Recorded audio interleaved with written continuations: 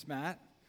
I think we're on to a world record because at my house, because the fish that you see here, we have, or that's going right there, we caught some of those last year, and they're still alive. No joke, still alive. So praising God for that, and I didn't even know where they came from. And then the other day, we're like, oh, the fish. Hey, we got those at the Harvest Festival at Grace Hills. Maybe we'll get some more. I'm thinking, keep the record going. Hey, recently in a message by Pastor Mike, he asked this question: what kind of facial expression do you think Jesus had most of the time? You know, during those 3 years of earthly ministry, like, what was his facial expression like? What do you think that was like? And I thought, man, I don't know. And he kind of threw out some ideas like, well, was he expressionless? Like there was just no expression whatsoever? Or was it more of an expression of kind of just, I don't know, disappointment? Because, you know, there's lots of stories of the disciples lacking in faith. So I could see that being maybe a facial expression that Jesus had. Or maybe when you read the stories about the Pharisees and the Sadducees, the teachers of the law, and how frustrating he was with them. And so I thought, well, maybe it's a facial expression of just anger and just frustration. And then I thought, well, maybe there's possible that he could have occasionally a smile on his face. Like when he asked the disciples, but who do you say that I am? And Peter responds, you are the Christ, the Son of the living God. And I thought, I would think that maybe at that moment Jesus smiled in some way. And so this was an interesting question to me, and one I couldn't confidently answer, and I'm still in the process of that. And so I was caught in this state of wonderment, and as the week progressed, I received, surprise, a text, right? That you get those, right? And this particular text had one of those things called an emoji in them. How many of you know what emojis are?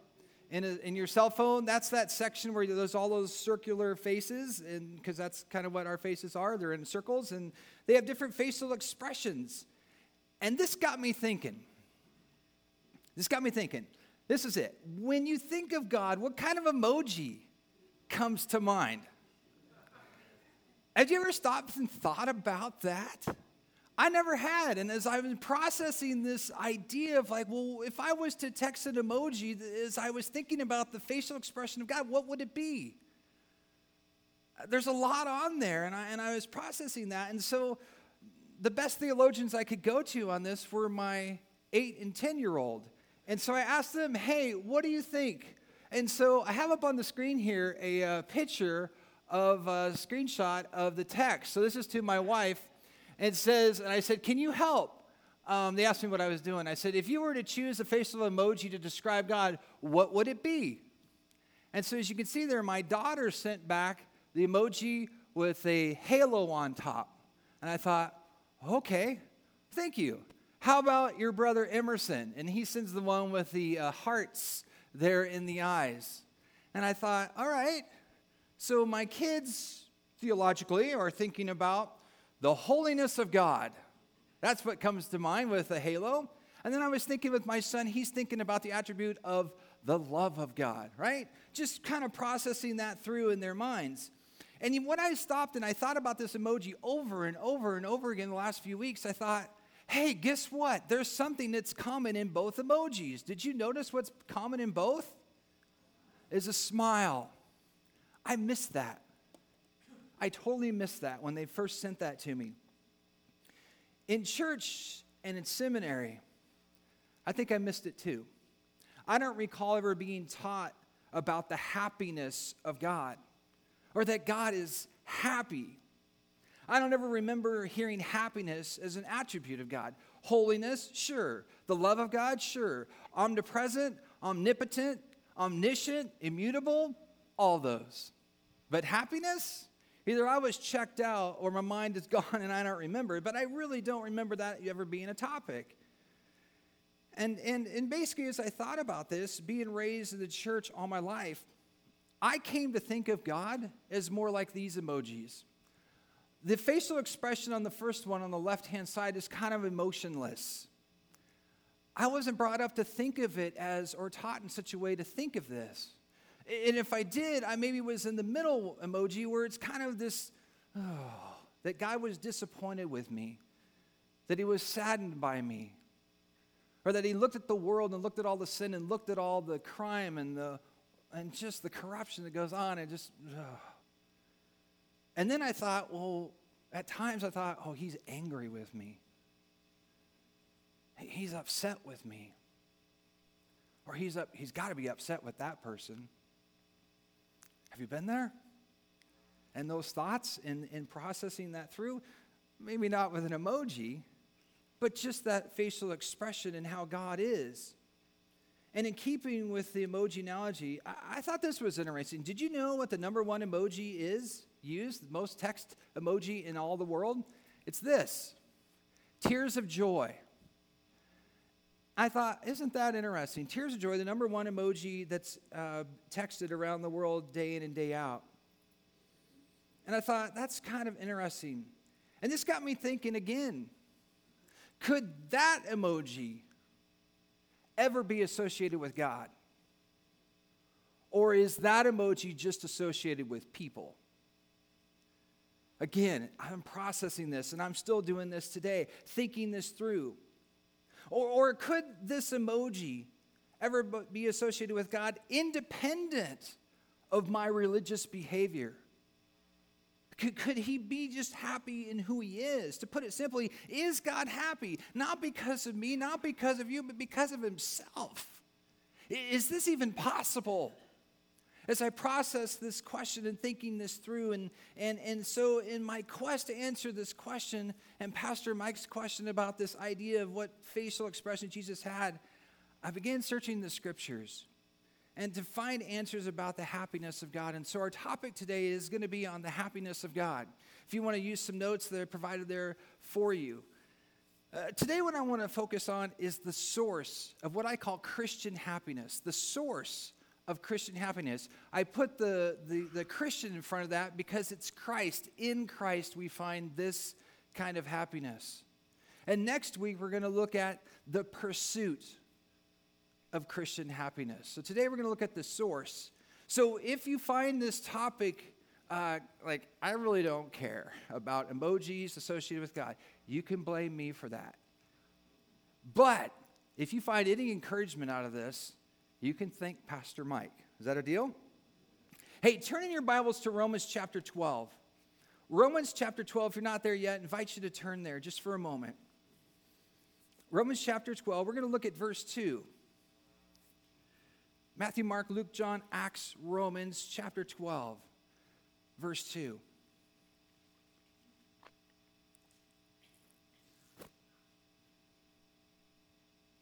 Let's just jump to verse 1 because it's right there.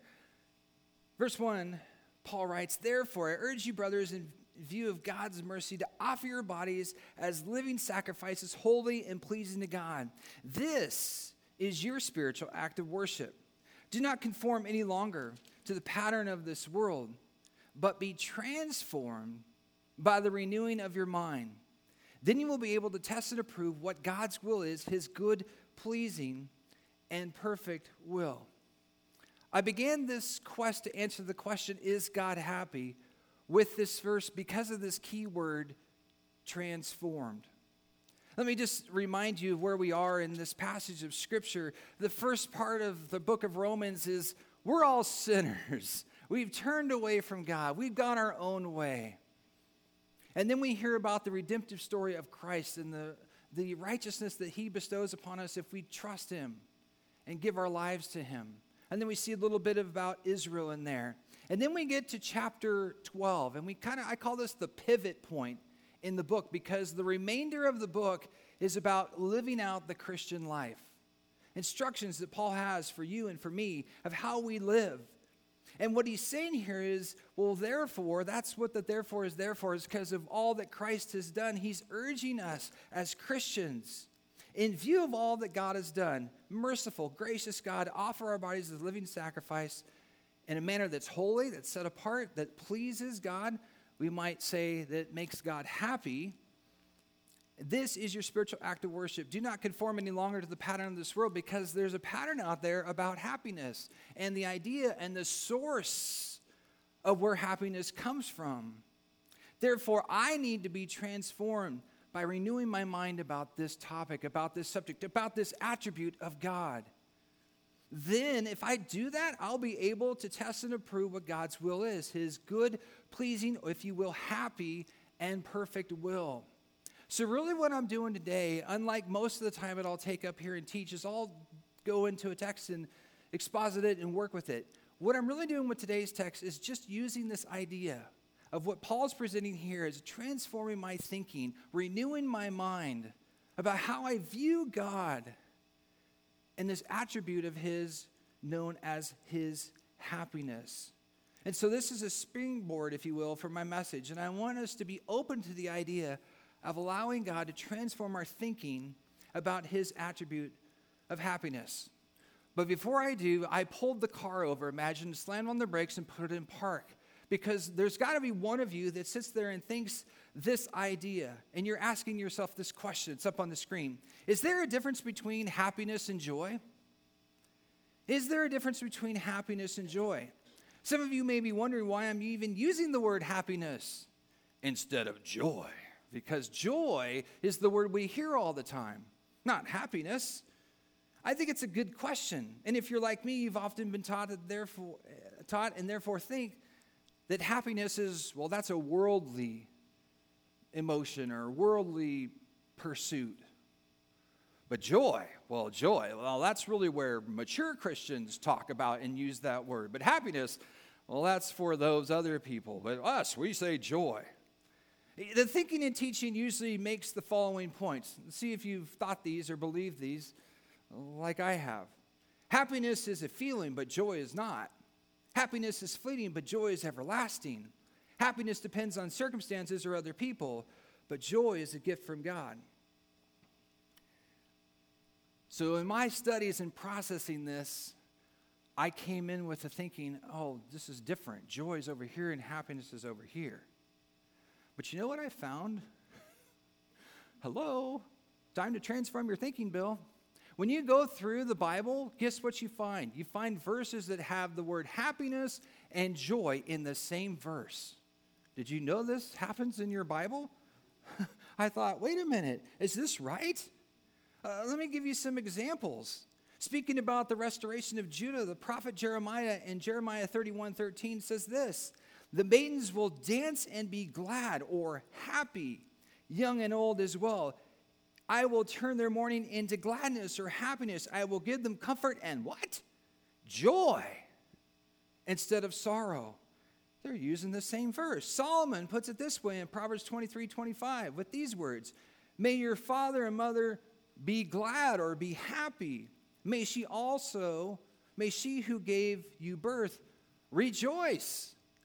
Happiness and joy in the same verse. My mind is going, wait a minute. And then the prophet Isaiah, prophesying about Israel's future, declares in Isaiah 35:10, "Only the redeemed will walk there, and the ransom of the Lord will return. They will enter Zion with singing. Everlasting joy will crown their heads. Gladness and joy will overtake them, and sorrow and sighing will flee away." I'm renewing my thinking about this. Maybe they're okay to be together after all those years of being told that they're not.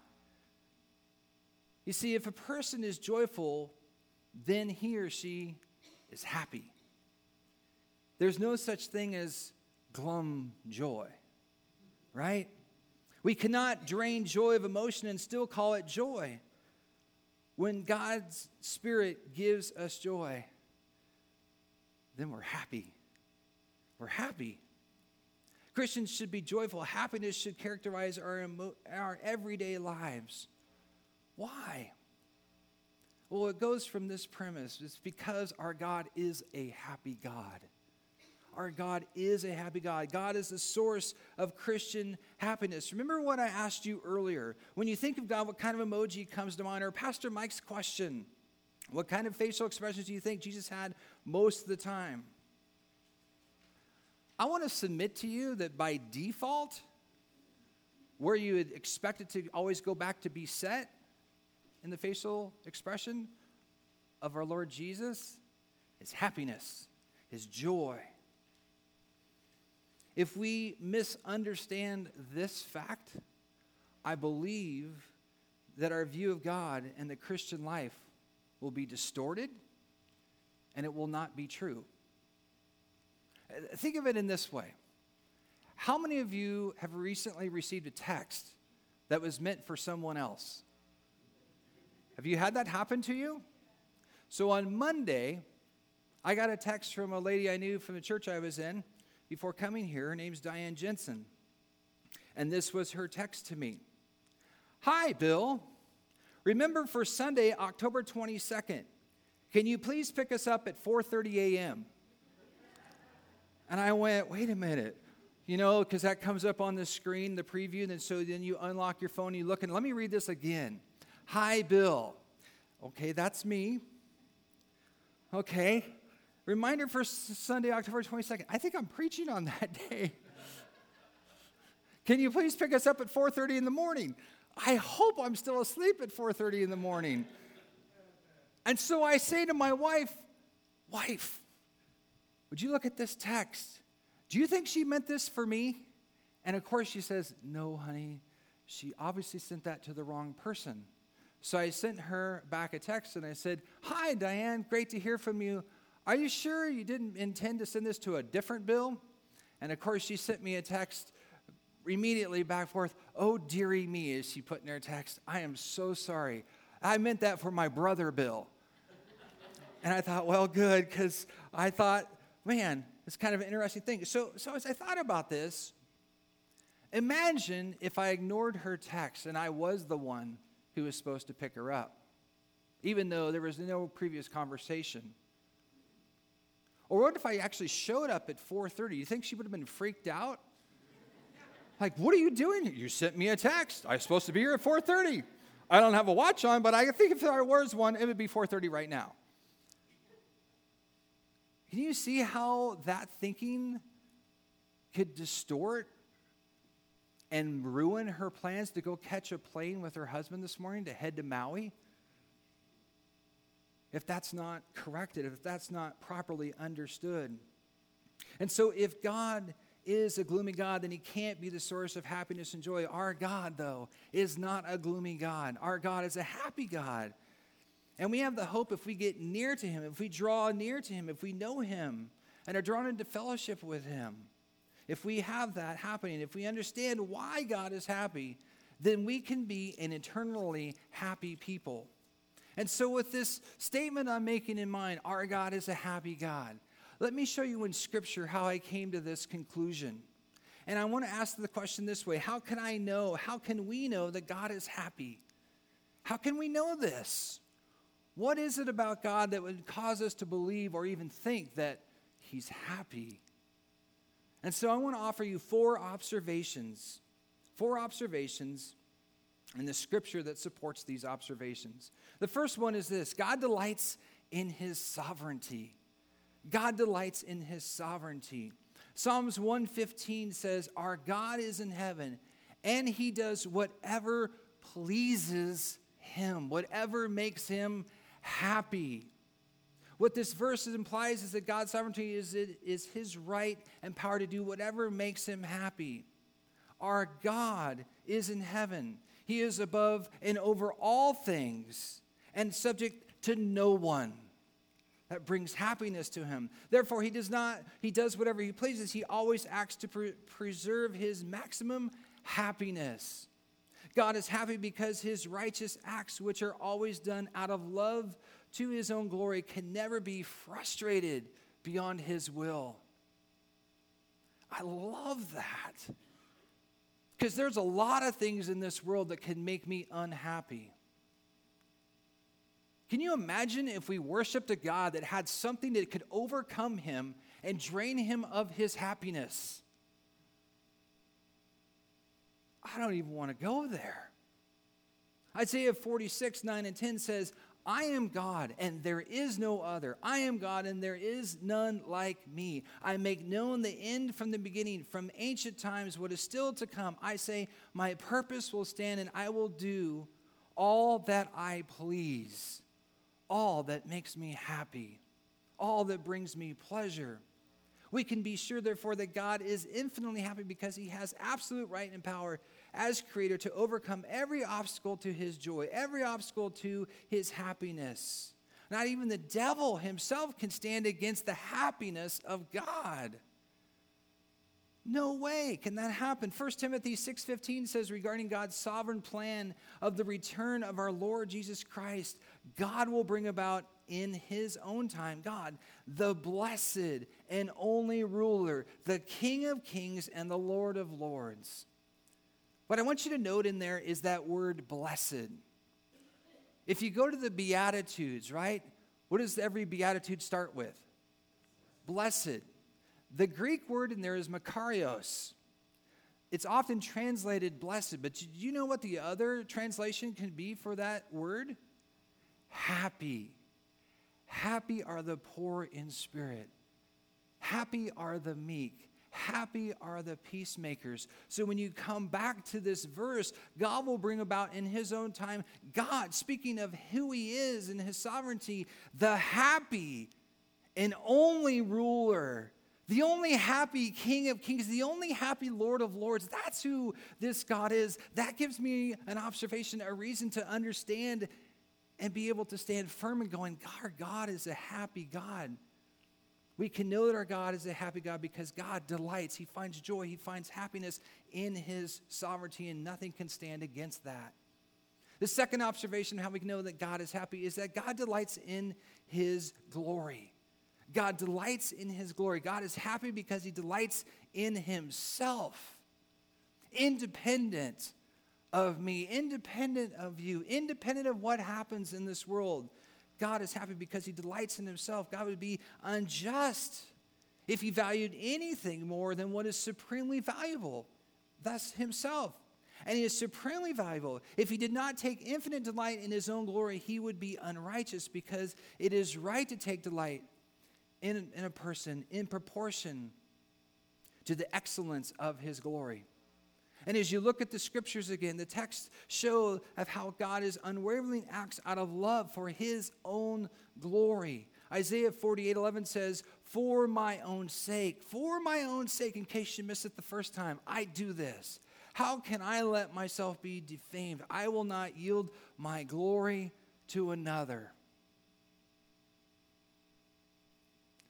If you have the privilege of being married, who's the focus of the day? I understand that God is there, but who's the focus of the day? The couple, but in particularly, who in the couple?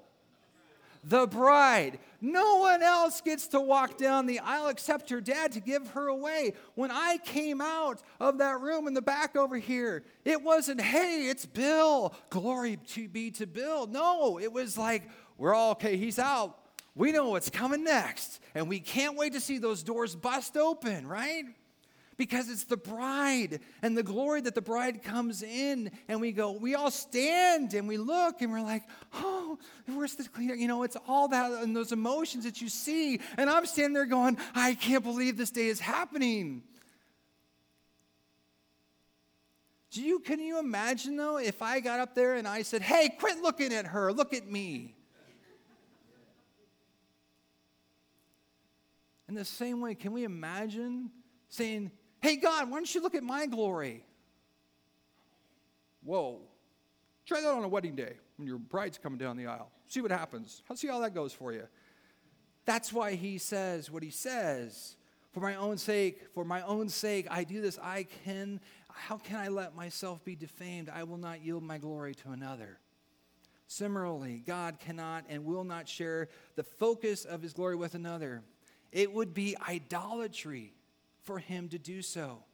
Psalm 104:31 says, may the glory of the Lord endure forever. May the Lord rejoice in his works. I don't know if you realize that God has always been happy with his glory and always will be happy forever and ever and ever with his glory. I love that. My mind goes, man, I don't know. Can I get my mind transformed to be thinking this way? And the happiness of God. Because in glory endures forever, God will be happy forever.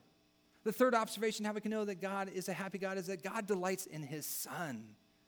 Oh, God delights in his Son. One of the best ways to see God's immense happiness of his sovereignty, of his glory, is how he delights in his Son. Prophesying of the coming Messiah in Isaiah 42:1, it says this, "Here is my servant whom I uphold, my chosen one in whom I delight, who I am happy in. I will put my spirit on him, and he will bring justice to the nations." And when Jesus entered the world, Matthew writes in Matthew 3:17, "And a voice from heaven said, 'This is my Son whom I love, with whom I am well pleased, with whom I am happy.'" Can you imagine what it was like for Jesus there at that moment? To hear the voice of God, let alone what that had to be like, but to hear what his Father says about his Son. Can you imagine the facial expression that came over Jesus when he hears his dad say, "I am happy with you"? What a moment to have captured a snapshot and go, "I'm going to use that emoji," right? To see what God's face was like at that moment. Think about it this way. What do you think Jesus' facial expression was when you received him as your Savior? And the parable that lost the 99 sheep, only one, they go out and find it. The 99 are there. And when they find it, it says that there's rejoicing. When one comes back, there is rejoicing in heaven. There's people getting saved all the time. It brings a happiness to our Father, to our Son, because of what's going on. The last observation of how we can know that God is happy is that God delights in his creation. He delights in his creation. We go back to Genesis 1:25 and we read, "God made the wild animals according to their kinds, the livestock according to their kinds, and all and all the creatures that move along the ground according to their kinds. And God saw that it was good." In other words, after God had done all that, he looked at that and go, "Man, I am happy. This is good. This brings me pleasure with what he has created," as he spoke existence there. You know, one of the things I love about the wintertime in Southern California, other than it's pleasantly warm, maybe a little bit too warm coming up this week, although we're in fall still, are sunsets.